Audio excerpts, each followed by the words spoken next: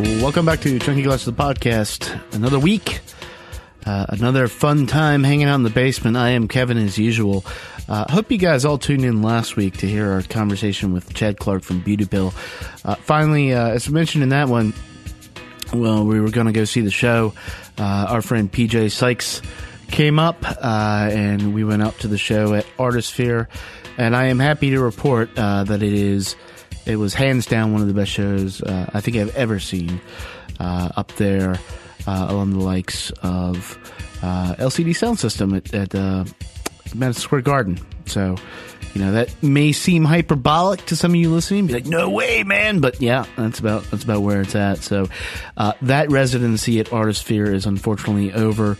They've got a few more tour dates coming up, but hopefully they will be taking this type of performance, which is the band performs around the audience in a art gallery, and hopefully they'll be taking it out on the road. So congratulations to those guys, because it was a phenomenal show, phenomenal just sort of achievement they've had with their new album. This week on the podcast, we're going to be talking about some similar issues, I think, of mortality. It's a little more tragic in this. Going to be talking about Brown Bird, Dave Lamb, lost him to leukemia last year. Their new album, Access Monday, came out. His wife, Morgan Eve Swain, finished that. So we're going to be, it was recorded during his sickness and a little before, and finished after his passing. So we're going to be talking about that, and we're also going to be talking about a fantastic new album from Colin Stetson and Sarah Newfold of, you might recognize those names. Colin Stetson actually played on the Beauty Pill album, but Sarah Newfold is actually the violin player for Arcade Fire. So got a good podcast coming up for you this week. Gonna cut all this chit-chat short right now since it is a little longer. We got a little in-depth into some stuff, so here you go. This is episode number 115 of Chunky Glasses, the podcast. It happens here, and it finishes here. 2 men enter, 1 man leaves. Nearly a 2-word review, just a shit sandwich. I will roll the record up and go into smoking. That right there is a logical fallacy.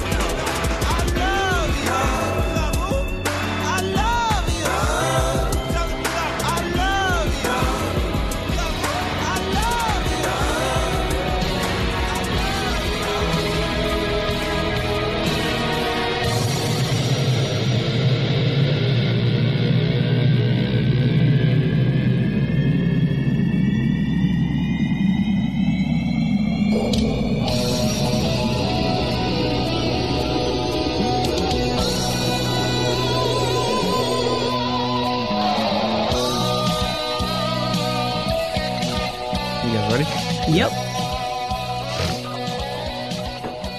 Welcome to the basement, Henrietta Porkchop.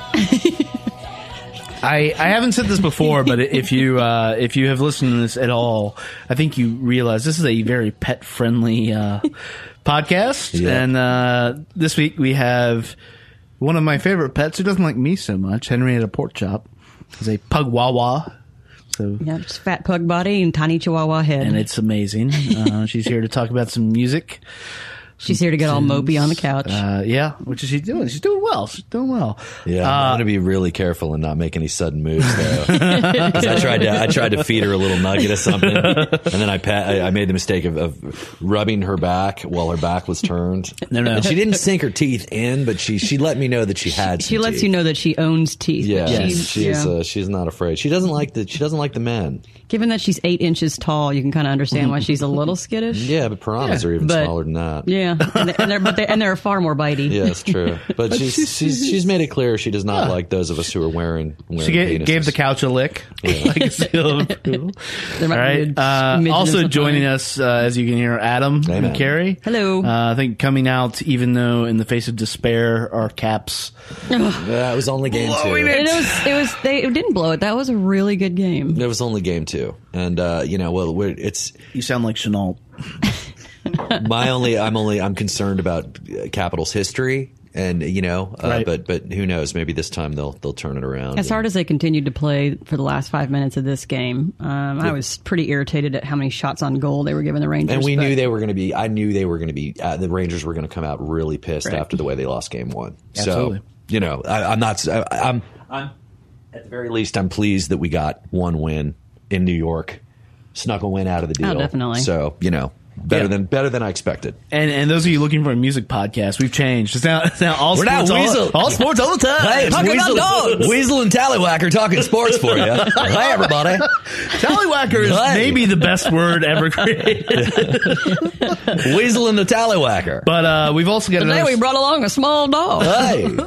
We've also, it's also a sports day because going down right now is mint juleps, courtesy of Carrie. So we are not.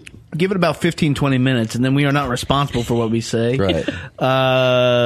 Kentucky Derby. Happy going Naked on Gardening Day, everyone. Yes, indeed. But no, we are actually here to talk about music. We're going to be talking about an album from Rhode Island's Brown Bird, actually their swan song, and literally their swan song, and an album from Colin Stetson and Sarah Newfold.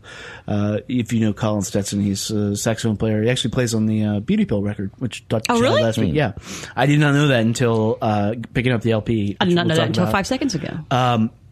And Sarah Newfold of Arcade Fire fame. She's the violin player there, or the initial one. Before that, you're going to get into a little stuff that went on this week in the music news.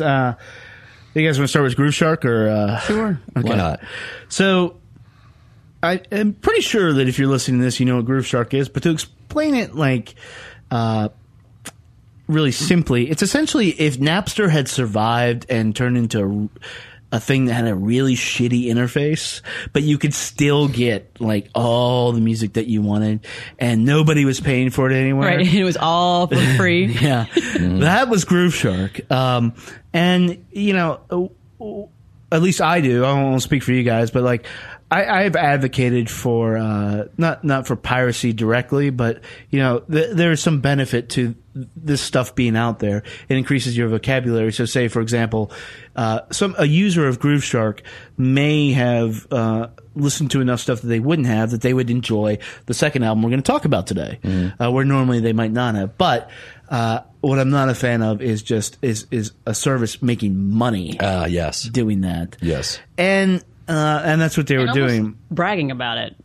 Not almost. They were totally bragging about it. I mean, built into like their operational procedures was like figure out how to get this song on the service without paying for it. And it was litigated for years, and then finally came down that like, yeah, you're fucked, and so they shut them down. So there's good.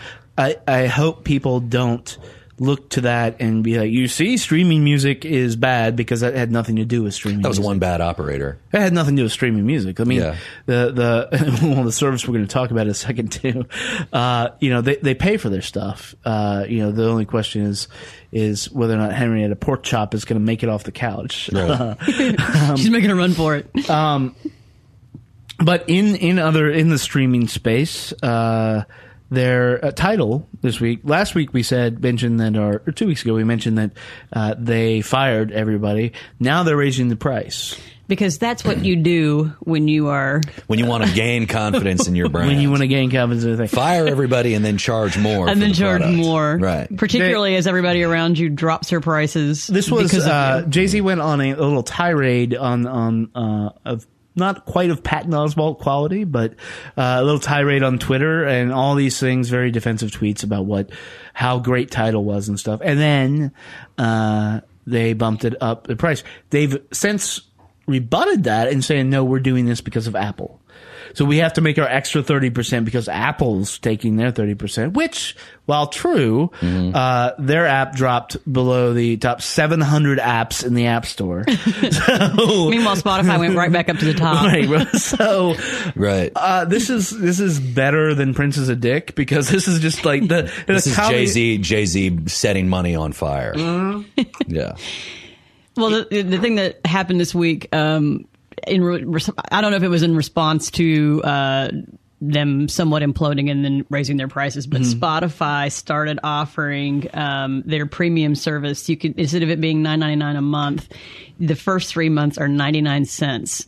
It's kind of one. I wonder where they came up with that number. Right. Nonsense. I was wondering if that was real when you sent that to me. Oh, it was totally real. No, it's real. It was totally real. The promo code I made up, but the fuck Jay-Z And what was the promo code? FKJZ. FKJZ. But I did think that it was hilarious that they picked 99. Yeah. It's a comedy of errors. They broadcast Jack White, his final like folk things, and then I shit you not, 12 hours later, it was on YouTube, and they're still pimping it as like it's an exclusive, Right? And like the same thing's going to happen with the Beyonce Jay-Z album that they say they're only going to release on Tidal. It'll be out in 5 minutes. Well, that's when they realize that Tidal doesn't have any subscribers. I think they'll change their tune well, on they that. do. They have 70,000. I mean, It's actually something. I think it's a different number, but it's something ridiculously low. I know, but I think that Brian Gruner has more followers on Twitter than Tidal. what's the point? $70,000. So 70,000 followers is not, or 70,000 subscribers is not an impressive number. No. It's not at all. And I'm probably wrong. It's probably a little higher, but it like what is Spotify, like 15 million or something? Yeah. Yeah. We're And not we're not good for facts. It's We're gonna just be- giving you the general ballpark. Don't quote us. There's dogs outside barking, which makes Henrietta Porkchop have to feel like she needs to defend all of us. So if you see her start to go into ferocious mode and Hulk smash mode, just be prepared. Yeah, it just Yeah. right. She's pissed now. Yeah, this feels like a really sinking ship, and I think Jay-Z is so used to success in everything he does that this is probably just another thing that he's gonna do, and it's not working. No. I don't think he fully understood maybe the business model, or I don't think maybe he understood what he was getting into, or maybe he understood it. Maybe he understood it and just didn't. I think he was presuming that I'm Jay-Z, damn it, and this is going to work. Because, I think on the podcast, was it 3 weeks ago, Kevin, you were bringing up some concerns about why do we need this service, and the sound quality is not significantly better than anything else.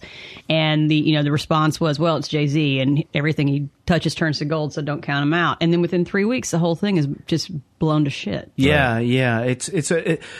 Now, do you guys think maybe, look, we know the streaming services aren't perfect. Right. But we also know that the problems are essentially the same problems as they've always been, is bad deals with your label. Right. But do you think, like, at least in theory, what they're trying to offer, it could be a viable model? It's just they just fucked it up, like rolling it out? I think, the initial PR push left a bad taste in everybody's mouth because you had a bunch of musicians who were already millionaires and who were already enormously successful talking about how they're being ripped off by the man, and you're like, you are the man. Yeah, you are the man.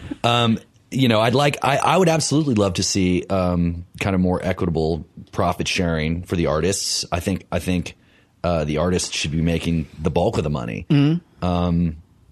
But and if that's what Jay-Z was talking about, then fine. But I don't think but that wasn't what he was talking about, correct? I think that was rolled into a little what he was talking about. But the problem is he can't deliver that. He can't deliver it. He can't legally deliver that. Yeah, he can't negate like an entire industry's worth of contracts. Right. If you're talking about picking up new artists, sure. Right. And maybe there was a better profit sharing model there if you sort of use Tidal as your sole distribution model. Right. But again, if you're doing that, you're banking on like, okay, Jay-Z is going to be promoting you. You're definitely giving some money to him, but you're tied into one network. So yeah. And aside from that, I don't know that I guess I'd trust Jay-Z to choose like up and coming hip hop artists to sign. I don't know that I'd trust Jay-Z to choose like, indie rock artists or like the next blues guitarist. Yeah, exactly.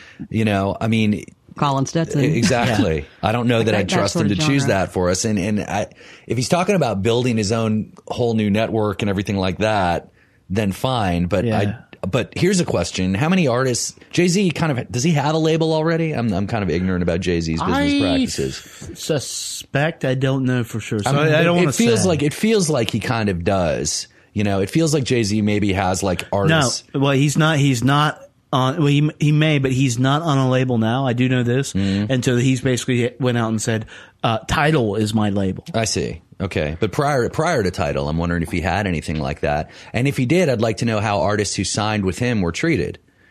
You know, and if that's then to me that would be indicative as to whether or not he'd be worthwhile to like have as a, you know, an owner or an A&R rep or someone who's going to treat artists equitably. Like, but you'll never get that information. I don't know. Let's see how many guys he signed. Let's see and how many of them have died on the vine. Yeah. You know, or who's been successful, but like initially, you know, but then isn't doing anything, you know. I mean, I would almost trust, you know, Jack White or you know, other artists that have more of a history of depth and breadth across the board on different types of music. Like maybe if Jay-Z were to say, okay, we're going to put this panel together of successful musicians who have had success in a range of different genres, and we're all going to be trying to build this thing together. Yeah. That'd be fine. But when you just you have the cabal of evil all sitting around in black and white saying, "Give us more money." right, exactly. Yeah, it doesn't come across well. So I don't know. I'm skeptical. The situation, better the devil we know, you know? Yeah. And the devil we know is Spotify and label deals are shitty. Newsflash. Yeah. You know? I mean, that's the thing. I think we're all looking for a solution to that. You know, it's the music business. The gods will not help you. The gods will not help anybody. Nope. Well, because the thing is that no matter how bad it gets, you're always going to have infinitely more people on the bottom attempting to become musicians, because even if they don't get paid, they want to do it. Right. You know, there was something that went around yesterday. It was a picture of like you're loading $5,000 worth of equipment into a $5,000 car to drive 100 miles for a $50 gig. And that's just how it's going to be. Yeah. People are going to play. They're going to keep. There will continue to be fodder for this mill, no matter how shitty it gets. Right. Absolutely, yeah. I mean, and there's also this is a harsh reality, is that no matter how good you think your album is, it doesn't matter. Right. Because you aren't buying all the copies. And you know, that's weird. Like we talk about like getting out of the way when you're recording and making music a lot, but getting out of the way when you're trying to sell it. PJ Sykes was here and we were talking about it. He's in the band Hoax Hunters, which I'm wearing the shirt now. A great band out of Richmond, Virginia, and they get love, but they also sell no records. They also sell no records and stuff. And they're getting ready to like start thinking about making a new record. And we talked a lot about, you know, all these tactics you can like do to get stuff, and it all like none of it makes sense, like because you know he's going to put his heart and soul into that, and nobody's going to. And well, that's not that nobody's going to know, but there's no fathoming how to be successful in this business, and those who claim they have it figured out are all kind of full of shit, you know. Or it's you never know. There's no telling who's going to become like amazing and who's not, or who's going to catch fire with the public and who's not. Yeah. There's no formula. There's no set way of doing anything. And it's a perfect segue though into the last news thing I want to talk about. Okay. We'll return to Tidal next week, I'm sure. There will always be more things to talk about. You can't tell who's amazing unless you're Drake, who is earlier this week, and it was by surprise. I think it caught everybody by surprise. Curiously, it was not announced really by many local outlets, but the Landmark Festival, taking place on the Mall at the end of June, I believe. End of September. Is it September? Oh, shit. Well, facts. They don't matter. Mint julep, what? So basically what you have here is people like Drake, people like The Strokes. You've got some local people thrown in. Avers is coming up. You got War on Drugs. How do you have War on Drugs at a festival if they're going to play 4 hours? I think they'll make them tone it down a little bit. It's a really good lineup. It's a decent lineup. I think it's one of the more solid lineups I've seen of anywhere else. But Adam and I were talking about upstairs. We said, you know, it's taking place in West Potomac Park.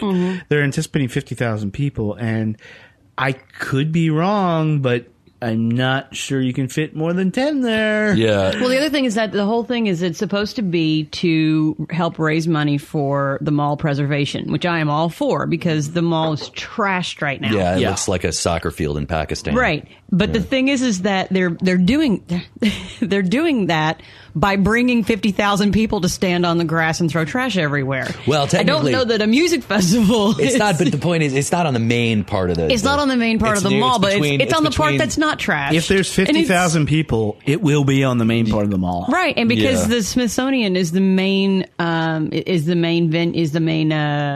would you quit growling at everybody? The main metro stop is on the Smithsonian. It's that right there in the middle of the mall. Tromping all the way down. Exactly. And past the Washington Monument. All the vendors, anybody else who's going to be there. And we're being like curmudgeons right now, but it's going to be great. But I think it's hilarious that it's like we're trying to stop fire by building a fire. Right. Right. Okay. Yeah. It's an interesting line. Alcohol Anonymous presents a keg party fundraiser. Exactly. I will say they almost press proofed it by so it is benefiting. It's an AA fundraiser at Blue Jacket. Yeah, exactly. Yeah. Oh God. So it's thrown by Moonshine C3. Sale. C3 is behind it. Who does Bonnaroo? It used to be old Superfly Productions, I think. So it'll be good. And yeah, so they know what the hell they're doing and whatnot. They're gonna raise a lot of money. Like you said, they might trample stuff. The ticket price, it's press proof because you can't. It's going to charity. I mean, arguably there's a lot better charities for this to go to, but it's going to restore the mall. So $200 for 2 days. Right. Well, the early sale was $150, which is still high for a 2-day festival. Yeah. How much does it cost? I don't know. How much does like a Bonnaroo ticket cost? I think they're $200 now. So, but Bonnaroo is 7 days. I mean, that's a pretty 7 days. Bonnaroo? You have better drugs than everybody there. Yeah. Bonnaroo is at least... It's a weekend. No, it's not. It's like 5 days. Yeah. It's a weekend. Facts. Okay. Yeah, so, I mean, it'll be interesting to see, personally, I'm interested because that is sort of my old hood. We lived in Capitol Hill. So theoretically could have just ridden our bikes right on down the mall. It's a great ride. I suggest it if you haven't taken that ride before. But, because it's a music festival, because we are a music festival crazy culture now, it'll be interesting to see how many people come in. I don't know that DC is necessarily a music festival town. That's what I'm wondering. I mean, I kind of noticed. I was at the first Lollapalooza back in the Stone Age, and that was out at Lake Fairfax Park. That wasn't in DC. That was like 20 miles outside of town. And I don't know, man. Everyone showed up for Jon Stewart. Everyone showed up for the Jon Stewart Stephen Colbert thing. But other than that, oh my God, that was amazing, insanely packed. You couldn't even get onto the mall. Yeah, that was crazy. Right, and we've seen that. We've seen inaugurations. Now, inauguration was 1 million people, so a little shy of. Yeah, but people show up for the inauguration. They'll show up for Jon Stewart. But I don't know that they're going to show up for Drake. But the festivals, you know what I mean? The festivals that they've had out of I won't. They will. The festivals that they've had at Merriweather have been pretty well populated, and Virgin Festival is always just ridiculously packed. Yeah. I haven't been to Sweet Life in forever, but I think people will come. But it is just hilarious that it's don't trample the mall, but trample the mall. Well, we hope to do some more reporting on it. I have yet to track down a press contact, so if you are running this festival and want to let us cover it, you can contact me at what the fuck. Yeah. Yeah, so it'll be interesting. If I'm not sure if Dari and I are even going to be in town, but well, since you don't know what day it is, so yeah, I know. But I'm intrigued by the prospect. I think like you, Adam, it could be disastrous. Could be a total debacle. Yeah. So all of Beltsville is coming into town. Basically. Yeah. I do wonder where they came up with the name, because there's actually a landmark in the area. Landmark, the mall, shitty mall. It's an insanely shitty mall. That mall is tumbleweeds. No, it's terrible. It's like tumbleweeds in a dollar store. That's what I'm saying. Why would you name a festival landmark when there already is something because it's that's on the mall with all the landmarks? They got to do. They need to do better than They that. need to do a little research before they name it that. Okay. Yeah. I'm telling you, living in Virginia, you hear the word landmark and you just kind of shut So you go like, yeah. They haven't live torn closer. that down yet.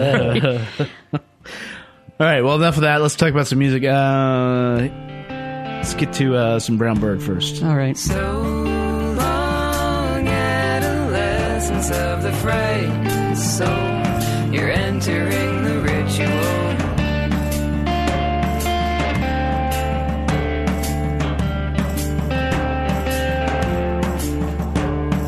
Lay down your every fear upon the altar child. Prepare to play the man's role.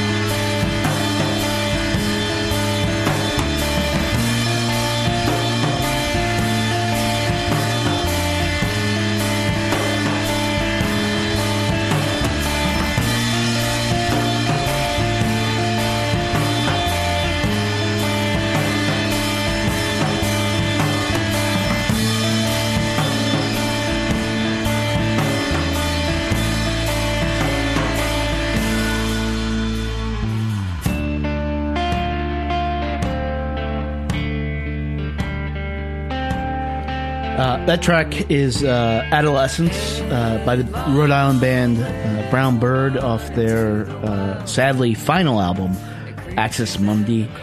Brown Bird started in 2003. It was a solo project of one Dave Lamb, and then developed from there to include his eventual wife, Morgan Eve Swain.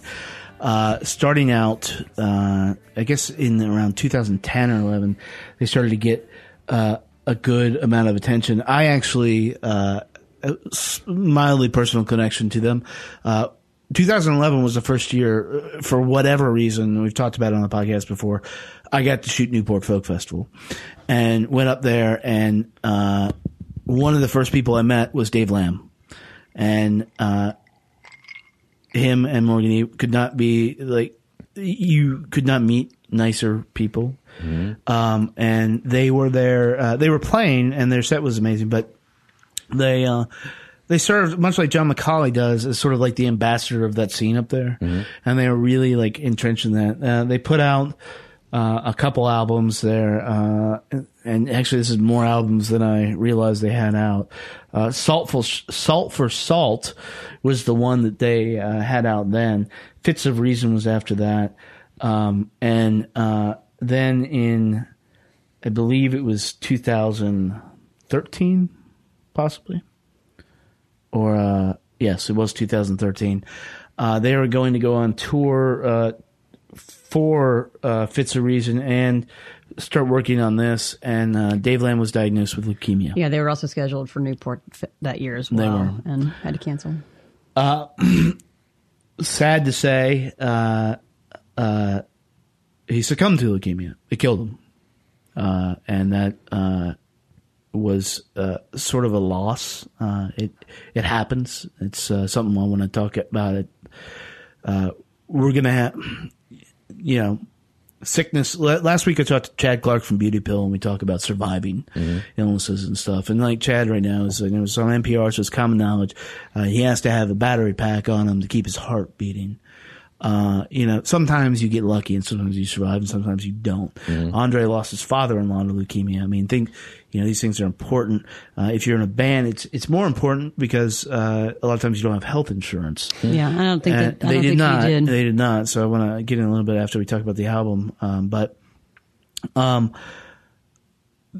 So they immediately went off tour and then started recording this album, knowing that he was not going to make it. I think, Adam, you and I talked about this a little bit. The story behind this is their literal swan song. Mm-hmm. As such, it is, we'll pull no punches here. It is uneven. It is. And it's hard to, having said that, it's hard to really, how do you review it objectively without sounding like a dick, without sounding like a cold-hearted asshole? Well, I think that's the thing. Honestly, I think you kind of owe it to him. Yeah, that's true. Yeah. That's true. I listened to it and I found myself thinking, okay, well, I know where they got that. I know where they got that. I found myself thinking about Camper Van Beethoven. I found myself thinking about X. They're harmonizing kind of like John Doe and Exene Cervenka, and I got a lot of their influences, but I didn't get a very good sense of what they were doing, who they were, Have you listened to their prior stuff? He hasn't. That's what, yeah. Okay. The way that I took this is because I'm actually really familiar. I celebrate their entire catalog, and the way that I looked at this is I'm sorry, I can't keep my eyes off my adorable dog, so I keep leaning down from the mic. The way that I kind of was listening to this is it is very uneven, but it's almost like a greatest hits where they've written songs that are evocative of prior albums and prior ways that they used to write, because each of their albums is pretty different. The Middle Eastern flair was really prevalent in a prior album. The heavy electric guitar is prevalent in a prior album, but they don't go together. I see. And so it really did almost seem to me like he was preparing his own greatest hits album. What I was kind of struck by on the undertones and a lot of the lyrics is it's a funeral. It's very funereal. It's like a journal for someone who's dying, but it's not. But it really doesn't get to the point where it's just nothing but a dirge, which I appreciated. And, there's no way to, if you know anything about the band, there's no way to listen to this without knowing that he wrote this while he was dying and probably in an intense pain, because they were also putting out, not begging for money, but they were putting out a number of pleas saying, look, we don't have health insurance and these treatments are costing this amount of money. So if you want to hear, any more from Brown Bird, give us $5. And so you kind of knew like what he was going through the entire time. Newport actually did this really beautiful table and video setup in 2013 when they had to cancel and when he was diagnosed, where you could go in and do a video to him saying like what the music did, well, to both of them, and to say what you understood what they were going through and how much you missed them. And then they were writing postcards, and by the end of the weekend they had this whole video that they had put together of all the different fans from Newport talking about Dave Lamb and also talking about Morgan Eve Swain and the music, but also this like just huge piles of postcards. It was really nice. So it's hard to listen to this album without knowing that as the background. Yeah, it is. And I mean, that's what they're pushing as this is the thing. And would you say this album was done? No, absolutely not. Because there are some parts where I'm just like, is this just like a trio or something? Is it just like a bass and a drum set? I mean, because like it feels like it will. Well, no, that is their sound. That is their sound. But it just feels like it wasn't mixed. It feels like it was just kind of, guitar and upright bass, and occasionally they'll add in a drummer. If you listen to the song, one of the things that I enjoy, and again, like both Carrie and I have like personal connections to this, and is that it is a document of dying. It is somebody, and to say something like, "Oh, that's so brave," I mean, like, "Fuck you, you're dying." Like, it's horrible, but it is that. If I wrote an album and I was dying, it would probably be like, "Oh God, I love the most chicken shit collection of songs." Right, and so because you can't remove that from it, what I found in this, I find it, even though it's uneven, it's not when Brown Bird is hitting. Or was hitting, it was a weird mix of like dark folk, Middle Eastern music that borderline on like heavy metal. Right. But they're also like Cajun influences. Yeah. I mean, a lot of world influences all really tied together really nicely. And I just found myself really thinking about Camper Van Beethoven. Yeah, but Camper Van Beethoven does a lot of that, like the Eastern European stuff. Yeah. And you don't get I'm gonna say this, and I don't presume to know, so like anybody's welcome to like correct me on this. Like, you don't get like the full like development of that because of the situation. They were like, tick-tock, we got to go. But I think what you do get is that very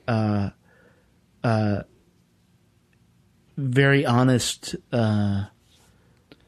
Some of it is closure and acceptance. Some of it is desperation. Some of it, but it's all like this document that like ends up being sort of just a last, expression of a person.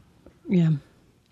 But now I feel like I don't necessarily now I feel like listening to it again, I'm going to go all ghoul on it, and I'm going to start looking for things in it. Yeah, and I don't know that's the problem. I don't know that I want to do that. I don't know that I want to do that. But that's also not wrong, but it's also not something that you want to do when it is a stunningly beautiful day outside in May. Yeah, I mean, that's like a November thing to do. Right. If you want to listen to this album and really try to get more out of it, I would recommend going back and listening to like Fits of Reason and Salt.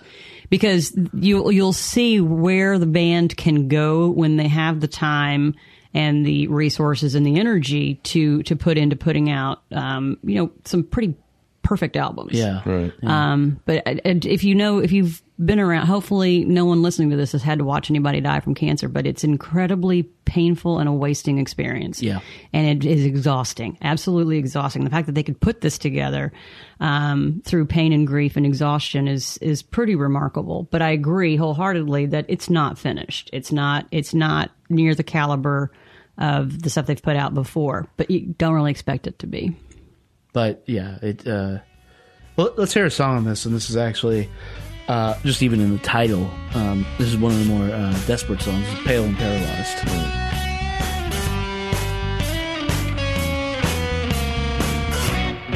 Even the walls are shaking her down and breaking her mind with unsettling sounds.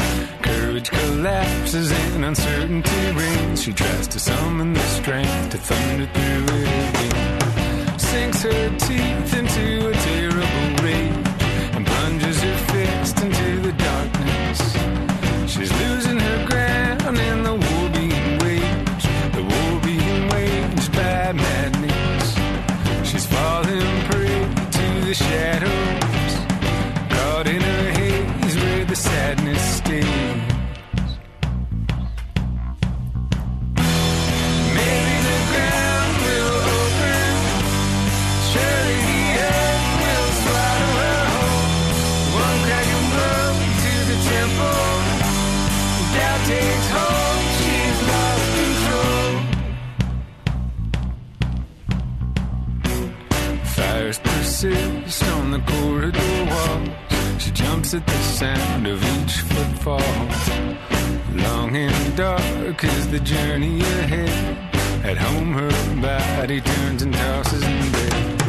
Often she thinks she hears somebody near, but it's just her own blood rushing in her ears.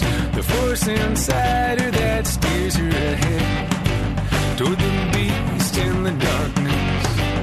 The truth she seeks in the shadows, halfway between being alive and dead. The devil is out for her tonight, under the moonlit sky above. She's frozen in fear, forlorn and fright, and in her bloodshot eyes she sees the moon on high, pale and paralyzed, so bright and as white as the bones of a dove. So, "Pale and Paralyzed," there's no way to see that as anything but a description of his state, possibly when he was. And yeah, there's a line in there. I think it is like courage fails or something, and uncertainty reigns. It's direct, it's raw, it's. Was it the kind of thing where he discovered he had leukemia, and by the time he discovered he had it, it was just too far along and too late? Yeah. See, and the way that kind of leukemia works is that when you find out, it's like, oh, see ya. Unfortunately, I fucking hate our healthcare system. Yeah, well, that's really another thing. So, at the end of the day, I feel like if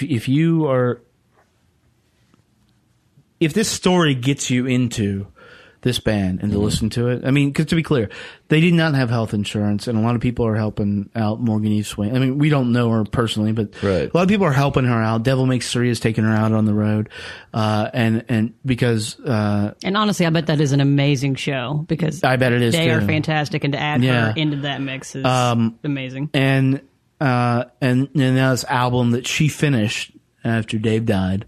Based on what they had done, and she's the upright bass in the Yes. in the band. Yes. He's the guitar, so that's what she's bringing to other bands now. Yeah, and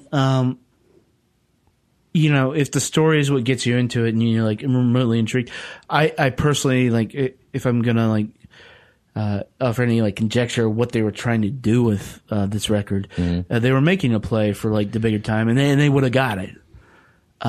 Which makes it even a little more sad because they were like if to hear them on record was one thing, to see them live they were just powerful. Right. There's no way to describe that, and it was powerful because it was very it wasn't this like. I'm indie as fuck, and look at my suspenders and look at my beard. It was like, and they look, Dave looked like that, but he had like a huge beard before anybody else had a huge beard. You've made some comparisons to X, and like they definitely, had like it came from that scene. You can hear it in their music, and there's know like what they're kind of. But this was a play for that. It's impossible to say whether or not that album would have been great. Because but I guess what we're left with is talking about this. It's like the only thing you can do is wonder. Like, you also wonder, like, I wonder what album they would have made had he not gotten cancer, or what sort of album would they have made had he not known he was dying. They were very politically active. Yeah. So we'd, be having an album like with songs about Ferguson. Right. Or Baltimore. Or something. Yeah. Yeah, so if you are, trying to look for a way to support the band, you could. I would highly recommend you go to their website and buy Salt for Salt, and actually just purchase it from them, so you're not worried about them getting their revenue through Tidal. You could just give it straight to them. Right. But that album is absolutely fantastic. Yeah. So, Adam, where do you think you're going to fall on this? I'm going to stream it. Right. It's an intriguing story. I found the product. I knew where they were coming from. I kind of got it. You know what it is. I know what it is. And it didn't really, the story to me was more interesting. I hate to say this because, again, it makes you sound like a dick, but the story to me was more interesting than the music that was on this album. I'm willing to give Salt for Salt and earlier ones you should. Yeah. a listen. I'll give it a shot, because it sounded decent enough, and I'm sure this album was made absolutely under duress, so maybe that might be the reason it was kind of uneven to me. But I'll check out some earlier stuff and see what I can get out of it. But for this one, I'm going to stream it. All right. As a music listener, I'm going to stream it. But as a person, next time I see Morgan Eve Swain anywhere, I'm going to buy all the merch. Yeah.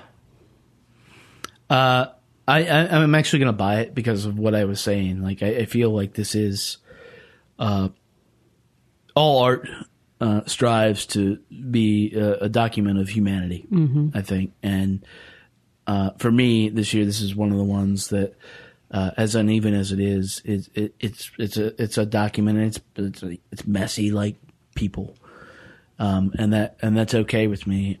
It might not be your thing, so don't take my suggestion on this, like, and I do. It's not no, not your thing, but like the listeners' thing. Yeah. Collective. Because I like a lot of the things, and that's I might be way off on playing spot the influence with these guys. They might be thinking of something else entirely. But to me, it sounds like they're getting it they're doing like the X harmonies and they're doing the Camper Van Beethoven Well, kind of they are, stuff. yeah. Okay. So, you know, I like that stuff. Yeah. So yeah. You know. So, but if this, the reason I want to say buy it is because if that encourages you to buy it and then get into them and then go look at their catalog, right, then you should, because they were an amazing band and, you know, that got a raw shake, of things. Right. And, but you know, that's life. I do want to say before we move on to the other thing, and we're going to put links in the show notes about this. You know, we've talked about insurance for just your instruments and stuff. But if you're a musician, health insurance isn't a question. I mean, if you want to get in that business and you want to do that, it's hard. It can be expensive and stuff. But, I will tell you from somebody who like had health insurance when I got my chest cracked open, that was $180,000. Right. And I paid $5,000. Yeah. This is not, you know, it can be fun when you're young to be like, I'm never going to happen. And like, it happens. It does. I went into the hospital when I was like, oh God, I think I was like 28 or something. Yeah. And, you know. So last year. Back. Sing. No, but I went into the hospital. I didn't have health insurance. I was in there I had a infected epiglottis. And my epiglottis was basically. This is a child-proof podcast. No, an epiglottis. It covers your windpipe when you swallow, so you don't choke on food all the time. Again, this is a. He knows what an epiglottis Right. is. Yeah. So mine got infected and swollen shut, so I couldn't swallow anything. Yeah. So I was in the hospital for 3 days. They gave me IV antibiotics, and it cost about. I think like $16,000, and I explained to them that I was a penniless kind of musician reprobate, and they said, okay, we'll let you plead financial hardship, and they knocked $2,000 off the bill. Yeah. I was like, wow, thanks. Now, how am I going to find $14,000? Exactly. And again, I'm not advocating for. I'm not saying like, look, cancer kills you. Yeah. It does. But you can have a quality of life while you're dying. Right. and That you if you don't shouldn't- have insurance, I you might- don't know. you might not have. I was talking with PJ about this. It's just Dave's gone, and Morgan Eve has to deal with that debt. Mm-hmm. And you know that is make it a priority. Like, take care of yourself. Touring is hard. You know, touring is hard. Yeah, it is. Like that life. If you and we choo- had a pretty cush touring thing. We were in hotels and if stuff. you but choose it was that still life, there's nothing punk rock about dying. not taking care of yourself and Yeah. dying. There's nothing. Ain't nothing punk rock about a blood transfusion that you have to pay for. Yeah. So Yeah, just get insurance, man. It's the difference between paying like a $5,000 deductible and paying like $50,000. You know, Yeah. It's and I don't know. With people can Obamacare is this big horrid, like not horrid, but it's like this big controversial thing. Mm-hmm. But I mean, if you can get an insurance policy for like $80 or $90 a month, and it's not, it's actually an insurance policy that covers things instead of like insurance and name only like it used to Right. be. Then do it. Pick one up. You know, if you can afford a fucking $100 a month for your cell phone, you can afford $100 a month. Stop drinking Starbucks and get yourself some damn health insurance. Seriously, it's not I thought a you were gonna joke. tell me to stop drinking my beer. I was like, woman, Yeah, yeah, take that dog out of your lap. yeah. Them spiting words. So, that is Brown Bird. Let's talk about. Let's go to a happy place. Oh, wait. This is happy for me. So, we're going to talk about a little Colin Stetson and Sarah Neufeld.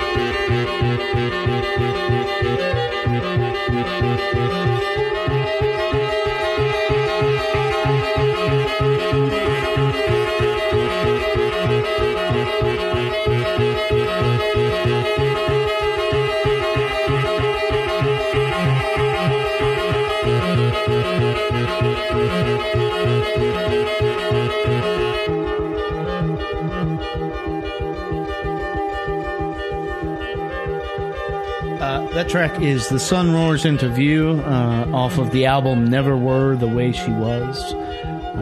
It's a new album from baritone saxophonist, although I'm sure he plays many others, Colin Stetson, and Sarah Neufeld, violin player, multi-instrumentalist of... if you're a fan of the Arcade Fire, you've seen her there. I will preface this whole thing by saying she is, in fact, my rock crush. I was going to say, she's kind of a badass all around. She is. And I saw Arcade Fire in 2007, I think we were at Austin State. And I met You're like, oh. I was on the Neufeld side. I was like, hey, lady. You're like, I love you. Yeah, pretty much. I mean, look, man, I grew up playing violin. You sure smell pretty. Sexy lady. And, Hello, attractive lady. So yeah, it's really unfair that these two are as attractive as they are and talented and seem to be like pretty deep and interesting human beings. Yeah, there needs to be some sort of flaw. They have. I mean, Colin Stetson plays on everything. He's actually, like we mentioned, played on the Beauty Pill record. But he's a veritable man about town in the music world. Like if you need saxophone in 2015, you're probably calling Colin Stetson. Yeah. Neufeld has had some luck with. She has some projects with some people. And it's like it's the Bell and fucking Fax. I quite liked very much instrumental stuff, but it's very more string based and stuff. This pairing of them, I heard about it last year, and in full disclosure, I've had this album since about I think January. It's been around for. You've had it for a while. I've had it for a long time. Had a long time to sit with it. It is, and this will be a spoiler, this is one of my favorite albums of this year. There's been a lot of talk about what they've done here, which I don't think you should necessarily explain an album, but for a brief thing, what they're trying to do, it's sort of supposed to be a oral representation of a story. Part of it has to do with getting lost in the woods and all this stuff. Much in the way. Oh God, what is that? Now these are when facts are embarrassing because I can't remember. It's a classic work, Peter and the Wolf. In that, this is an all instrumental album. This is all two instruments. This heavy baritone sax and this violin. So, Carrie, yes, you spent a little time with it. So. Oh, I love it. Yeah? Yeah. Full disclosure, I was in college when the Philip Glass Koyaanisqatsi trilogy came out and spent a lot of time laying on the couch of my group house smoking clove cigarettes and listening to that. Cloves? So, yeah. It was the late 80s. And I'm sure I had huge hair while I was listening to it, but it's nice to hear that there is a soundtrack for the misanthropic youth of today to be able to lay on their couches and smoke whatever they feel like smoking. It's absolutely beautiful. It's so dark, but really so well put together. And even on the disconnected and disjointed portions of some of the songs, you can tell that every note is just so painfully thought out. I think it's a masterwork, actually. Yeah, it's Adam. You were, and Henny agrees because she's growling. I liked it as well. I was really, really impressed with Colin. That guy. And again, I'm not sure if it was the way it was recorded or if that's how he plays, but the fact that what you're hearing is what's coming out of the horn is really, really soft to the point where the clicking of the keys is the loudest thing that you hear. Yeah. And he's got incredible breath control either way because those notes are just as solid as Sears. And I've never heard anybody play like that, and I don't know if it was just mixed that way, like if he had maybe an extra mic on the keys or something, and another mic in the top, but that was really impressive, and that was a really inventive way to play. I feel like it's a definitely it's a weird turn on intimacy with your instrument, Right. Because you're right. I mean, these, Marcus was over here and I played this for him, and he was like, "Oh, well, he's playing bass," and that's not bass. That's the baritone. Right. It sounds like somebody slapping it upright. And all the percussive sounds you hear on this are, in fact, the keys on his saxophone, and there's some pizzicato and stuff. I'm sure. I mean, because multiple stringed instruments, but it's largely due to that. It's a rethinking of. Because he certainly has the technique. I've just never heard anybody. I've never heard it occur to anyone to play like that. Right. To have what comes out of the horn be so like pianissimo to the point where it's drowned out by the thump of the keys. Yeah. And have that pianissimo be so sustained. So you're dropping knowledge on our listeners. Pianissimo being the term. It's it's probably one of the softest you can possibly be. It's like, yeah. Really, really, really. But it's soft. also this is a very mechanical album to me. Like, I know that it's evocative of being lost in the woods, but to me it's like huge machinery and things falling apart and something terrible is getting ready to happen. And so when you hear the actual instruments in use, as well as the sounds that are coming out of them, because you can hear, and I'm not sure if I'm misinterpreting where some of the sounds are coming from, but some of it is also sounds coming from the body of the violin. Yeah. And to me, it sounds like they're putting the outline of the music out there as well as the music itself. So you see the bones as well as the music. And it's really interesting. And some of it is just so lovely. It's beautiful. It's funny too because you mentioned it is very much doom and gloom. Yeah, and it's not like a sunshine, sun, rainbow. Yeah, I'm going to do a supercut of every time you sing this on this podcast. That's my jam. Yeah, this is the one album that we don't say this is evocative of the Beach Boys. Yeah, I hear a lot of pet sounds. Yeah, exactly. There's zippy pet sounds in this. I don't often refer back to the press releases for this, but a lot of this was, the intention was to get you to create your own narrative, like what's going on in your head. And unlike a lot of even the most atmospheric indie rock that you have out there, this you can sit down and listen to it and be like, you can make up your own goddamn stories all day long. Right. Well, this also shoves everything else out of your head. It's not background music. Nope. Even though you normally it feels think, like it could be, but it's not. It's not. It feels like, I'm going to put this on and get on the treadmill. No, right. you can't. It's an instrumental, and I'll focus. just be able to do something else while I'm doing this. And the only activity I have found that I can do while listening to this album is gardening. I can go out and pull weeds, and that's about it. And then I end up just laying on the grass, looking at the clouds going by, and I'm like, damn. The weakness on this one, I think, is these songs they could not be 7 minutes long. Possibly, yeah. Yeah, I think it just goes. It's great, but then around minute number 6 or 7, you're just sort of like, oh, no. all right, okay. I need up for air. Yeah. Well, for me, you want to go eat chocolate or something. Really dark exactly. chocolate Just and cry. Yeah, just get that fix, Right. so you feel okay. For me though, I Need a bottle of scotch and some chocolate. Here's why that works. If you talk about music affecting your alpha waves and stuff, you want to get hippie fur out and shit and stuff. What this did the first time I put it on is it leveled me out. Did it touch you in all your chakras, Kevin?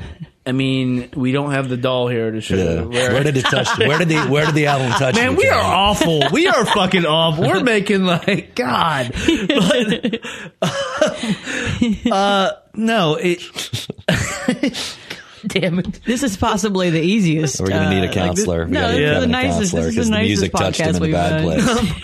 It was very much because I'm a fan of. So the reason I fell in love, the exact reason I fell in love with music, I don't know if you guys can chart this back. My mom accidentally bought me the soundtrack, John Williams soundtrack of The Empire Strikes Back, instead of the Storybook soundtrack. Did you say accidentally? Yeah. I was stoked to get that, and then I got that, and I ended up on my Fisher Price record player listening to that all day long, and from there on, I was just music is fucking awesome. Right. And this hits on that because what John Williams does by nature of like his job, what he gets hired to do is tell stories with his music and his scores and stuff. And this, like I said, it frees you up to sort of explore. I haven't wanted to do like acid or any hallucinogenic in a long time, but I'm sort of like, man, this could be fun. No, my brain can't go there anymore. That's the Yeah. last. I just don't want to do that. I'm afraid of I kind of feel like this would be the absolute wrong album Yeah. as the introduction back into acid. Yeah, That would- exactly. But you would just end up That's when you staying want there. like sunshine, Exactly. lollipop, sun, rainbow. Or- I don't want you Or- singing that. Or the album that was on my Fisher Price record player, which was Olivia Newton-John. Right. Let's get physical. I had that one Exactly. too. I had that one 9 to 5 and It's a- Pac-Man Fever. It's a which love is of in music. that bin over there. It's a love of music, which is completely different from what you're talking about. Yeah. Yeah, it's interesting because it's not I think it's complex composition without being like overbearingly complex. It's also like for some reason it's a lot of times this type of music to me just sounds like we're making this to show you how much better we are than everybody else, and it's obnoxious to a degree. Yeah. This is not. It is just like, look, we want to give this to you. Yeah. And we're sorry if it bums you out, but it's beautiful. Yeah. Yeah, I know people who do this kind of music, and they It's are just like the level they're of just like- pretension you're just like, is God, come on, dude. stop. But, I'm a but I'm not- multi-instrumentalist and arranger. Yeah, but I'm not getting that here. I'm not getting that here. I think they just thought it would be cool to do. But honestly, the violin, to me, it's an important part of it, but it just sort of seems a little secondary to me in comparison I to would what agree the with that. I mean, saxophone is the doing. base of this is the depth of that last turn in the baritone. Mm-hmm. That's the base of all this music. That's what hits you. That hits you in your core. Mm-hmm. Yeah, but I mean, Hold on.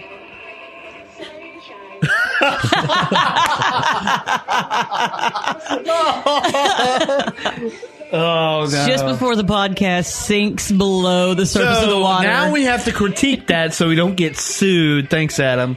That performance of that That's is Leslie Gore. She just died. She doesn't care. Yeah. She doesn't care anymore. Let's hear a song off this. And I recommend In the Vespers, but the single, and they have a video out for it now, is The Rest of Us. And You can't say they have a single. They just have a song that they pushed forward. Okay. There's no such thing as Okay. a single on this album. but Although In the Vespers, I think, was what they were claiming to be the quote unquote like most accessible track. the one I want to play is the one they made the video for, The Rest of Us, because it highlights what we're talking about, the percussive stuff and that. And you'll hear the drums in podcast quotes come in the real quick. So this is The Rest of Us from Colin Stetson and Sarah Newford.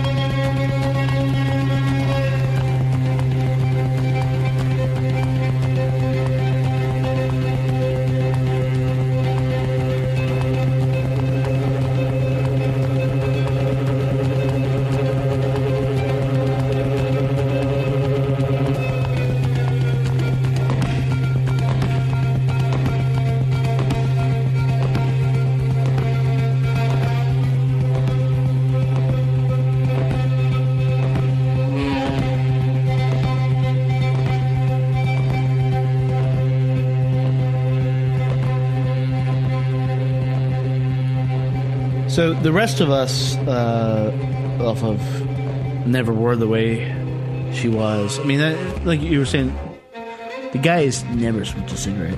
No, he's got amazing breath control. He's doing circular breathing, and it's kind of a trick where you're kind of blowing out while also like inhaling through your nose, and you're kind of able to sustain a note and sustain for a really long time without stopping to like draw breath and breaking the note as you're going.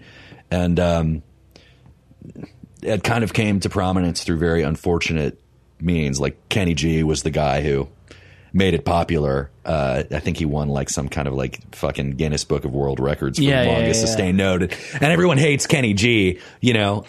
But this guy's breathing is pretty amazing. And it's weird to say that, you know, because it's like, you know, when you're dealing with other instruments, you're dealing with like, wow, his fingers, you know, wow, his stick control, you know, but like with saxophone and wind instruments, it's your breath, and this guy's got pretty amazing breath. Yeah. To be able to do things so softly and to keep things going and to have his tone be so like sustainable and rich, it's pretty amazing. I think, especially on that track, which is probably why that was one of the first ones they released it. There is an implied and an unavoidable like physicality. Mm-hmm. Like you feel it. Like you can't, and then it's matched with those like ghostly like vocals going on in the back. Sure. You don't know what the violin is doing and stuff, and this atmosphere. It's you know, like you said, Carrie, it's just it's masterful. It's like, because it's not, you know, normally when you think of a wind instrument, you think what you can do with it is control your breath and control the tone on the instrument, but he is also using every other part of the instrument as the percussion, which I've never heard before. I've never heard anybody do that. I've never heard anybody do that. Yeah, it's you know, there's no drum in that song. There's no drum kit. There's no synthesizer. That's him using a saxophone to not only be the base of the song, but also the percussion, and it's incredible. Yeah. And it's been a long time since we've heard anybody really do anything kind of groundbreaking on the saxophone, hasn't it? It feels like that's a garden that we've pretty much tilled every corner of. You know, you know, I am a huge fan of any. I mean, You Belong to the City, motherfucker. Yeah. Like, I'm good with that. This is a whole nother level. Duke Silver. Or what about Glenn Fry's The Heat Is On? Yeah. You know, her name is Rio. Yeah, I mean, part of what I enjoy about the instrument is like I said, the physicality of it. Like it's breath powering this thing, and it's not like a little like sissy ass horn.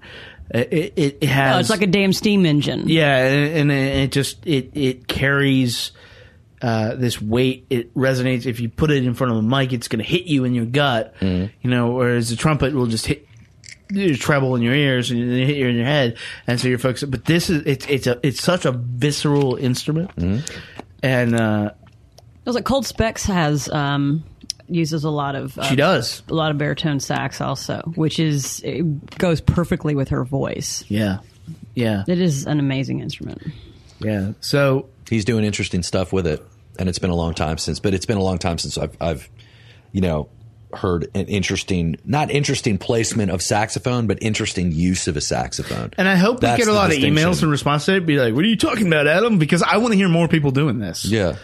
Like, yeah, but you're right. I am not, you or I are not aware of, like, I can't recall. Right. I've got a few bands sitting in our emails that are doing something similar, all instrumental, basically sax based and stuff. But the two bands, the two saxophone players, Moon Cave or something. Hold on, Moon. I do like those. I'm not a fan. Yeah. I think those guys sound like somebody's gang raping a goose. Whoa. But okay, you know, but they're not doing anything interesting. Okay, you don't think that's interesting? No. No. Adam Dawson, Bob Boilen into Thunderdome. Sorry. I actually like it, but I agree with you. I mean, it's not. Well, it's certainly not as interesting as this. No. I enjoy it. It strikes me, the Moon Hooch stuff strikes me as jam band shit. Yeah, I saw him opening up for They Might Be Giants, and I just sort That's of your first problem, but I like They Might Be Giants. I'm sure. You're going to be such a good dad. So where are you going to fall on this album, Adam? I'm going to buy it. Yeah. Yes. I'm going to buy it. I'm a fan. I think the guy's doing really interesting stuff. The violin was just, a good bed to lie on. They kind of created something. And be clear, they wrote this together. So it's not like he was doing something and said, "I'll bring you along, little missy," or anything like that. Right. I'm not to take away from what she was doing, but I was just more interested in what the saxophone was doing. I think overall it's a great package. I think it's a lot of it takes some effort to listen to it. I'd shave off a minute or two on a couple songs. Yeah. But overall, I'm planning on listening to this more than a few times. Absolutely. I am going to buy it, and I have kind of an opposite take of Adam in that I think that the violin is crucial to balance the album, and I think that a lot of the melodies that she comes up with and a lot of the instrumentation, the tonality that she has in there is just a perfect foil to the saxophone, and I think it's fantastic. I'm totally going to buy it like 9 times. Yeah. I was going to say something else, and then I forgot. Yeah. Because I've had now 2 mint juleps. Yes. And there's a sleeping dog on my lap. There's a sleeping pooch. Poor job. I'll think of it halfway through whatever you're going to say. I'm actually, I'm going to buy the shit out of it, and I would buy it like 9 times. It's well documented how I've been weird about what I am like thoroughly enjoying this year. I just remembered. Okay. What? I do think that the songs are a little bit long, but I honestly believe that extra minute when you're allowed to zone back out of the song allows you to focus back for the next song. If it were 5 minutes, 5 minutes, 5 minutes, 5 minutes, you would probably have to go to an asylum by the end of this album. Why I'll buy it. What I am finding myself looking for is an album that I can get lost in and that I can just put on and I can sit down and then all of a sudden I'm like done. And it's not even like a twitchy like Twitter finger, like trying to get, do something and multitask. But this, like I said, it levels out my alpha waves or whatever, and I sit down and listen to it. And for me, I don't know if it's happened for a long time. I don't think it's happened since I started the site. It's sort of a cheap shot because it's like I grew up playing in a symphony. So, I mean, of course I'm going to enjoy it. But yeah, the artistry on display of what Colin Stetson's doing, I think the arrangements and I do like Sarah Newfield's work, and it's not. Colin Stetson is doing a different thing. He's elevating the instrument, whereas Newfield is like really good at what she's doing. So I totally get that. But yeah, it's like you said, it's a masterwork. This is a in my opinion a must listen. I found myself because me, I'm just such a cynical fuck. I found myself like it's weird about these 2 albums because I thought that I would end up really liking the Brown Bird, and I thought I'd end up hating this. I thought you would like both. Yeah. To be fair. Well, the Brown. No, it wasn't. It wasn't that I didn't like the Brown Bird. It's just you didn't love the Brown Bird. I didn't love the Brown Bird, but I looked at the Stetson and Neufeld record, and I noticed that all the song titles were like sentences and they weren't capitalized. And it had a really awkward title. Every cynical indie as fuck. Yeah, every cynical like, oh fuck off, like alarm bell was going off in my head. And I put this on literally with like a look on my face like I was smelling dog shit. That was a look on my face, just like, oh God. And I was being completely unfair. And I put it on and I listened to it and I thought, well, okay. And then I listened again and again and again. And, I'm for it. I don't know if it's unfair that I also, when I looked up a little bit more about their background after hearing it 2 or 3 times, when I saw that he was 40, I liked it that much better. Yeah. I was like, oh, he's 40. Right. Yep. I don't know why that made such a difference. But theoretically, I mean, like on paper, I should hate this shit, shouldn't I? So Colin Stetson call Carrie? No. Colin Stetson is well fixed up. I'm just saying. No, I'm not talking about it like a guy thing. I'm thinking about like an age thing. Like I didn't see what age she is. If she's also above 40, I will give it even more. But doesn't it seem like you guys? Doesn't it seem like on paper we should hate this album because it's not me. That's what I was saying. You know, it's an instrumental reinterpretation of Peter and the Wolf done by a saxophone. I will say this. You know, it's like And I will you don't understand that is totally Kevin's wheelhouse. Having heard though a lot of bad albums of people trying to do this who are, and it's interesting you say the 40 thing, people who are like in their like 25 or something and be like, I went to school for composition. It's like, good, but you haven't learned like any fucking music how to play. I'm getting pedicures and manicures every week in order to get my nails stronger. Correct. Shut up. Yeah. And so everybody does that. Yeah. But don't you hate those guys, though? I mean, I hate those guys. This was an indie package. We rescued a calliope from a junkyard, and we've lovingly restored it with our own parts. And we've recorded it only on analog.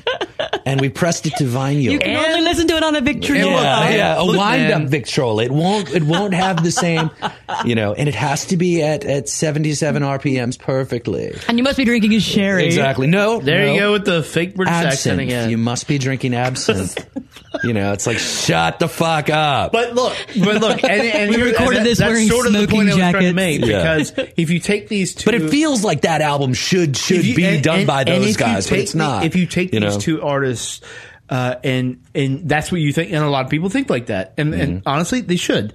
But if you take these two artists and look at like how it's presented, how it's sold, the press release, whatever, like. Yeah, you would look at that and be like, I'm never listening to this. Right. And I am here to tell you, that like, put that down in general, but put that, and I'll cop to something.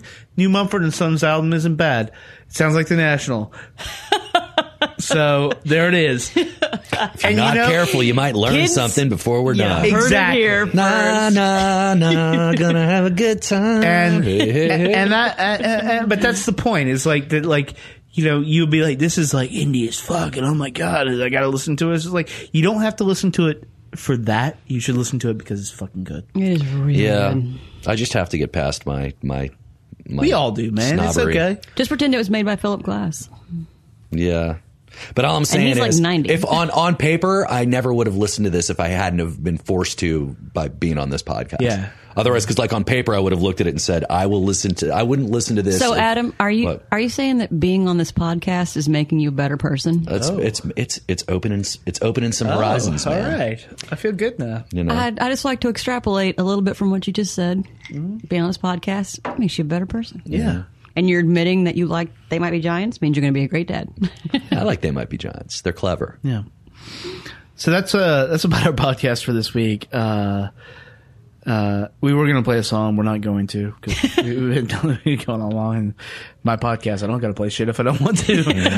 It's my basement. I will say, Adam, what's going on the Robert Allen Wilson watch? I don't know, man. I thought you were in charge of him this week.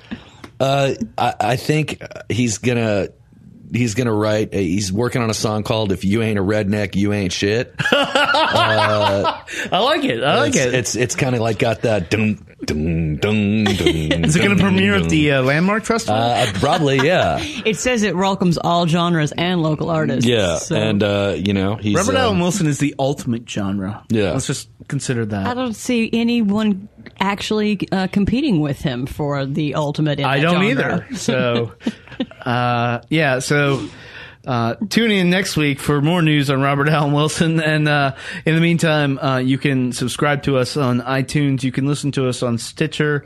You can download us from the site. You can listen to us from the site. If you're not in internet jail, if you are, I'm sorry. I'm not anymore, so that's good. Thank you guys for coming. This has been fun. We had a fucking pugwawa. Does anybody want some? If anybody wants some sports tips, just also send Kevin an email.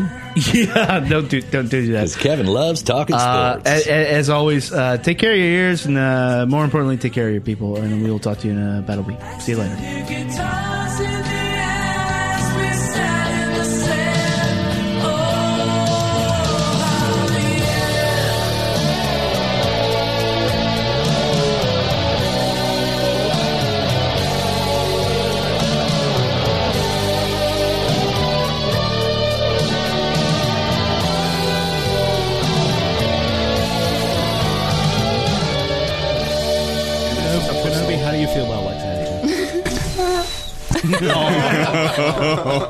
Kenobi.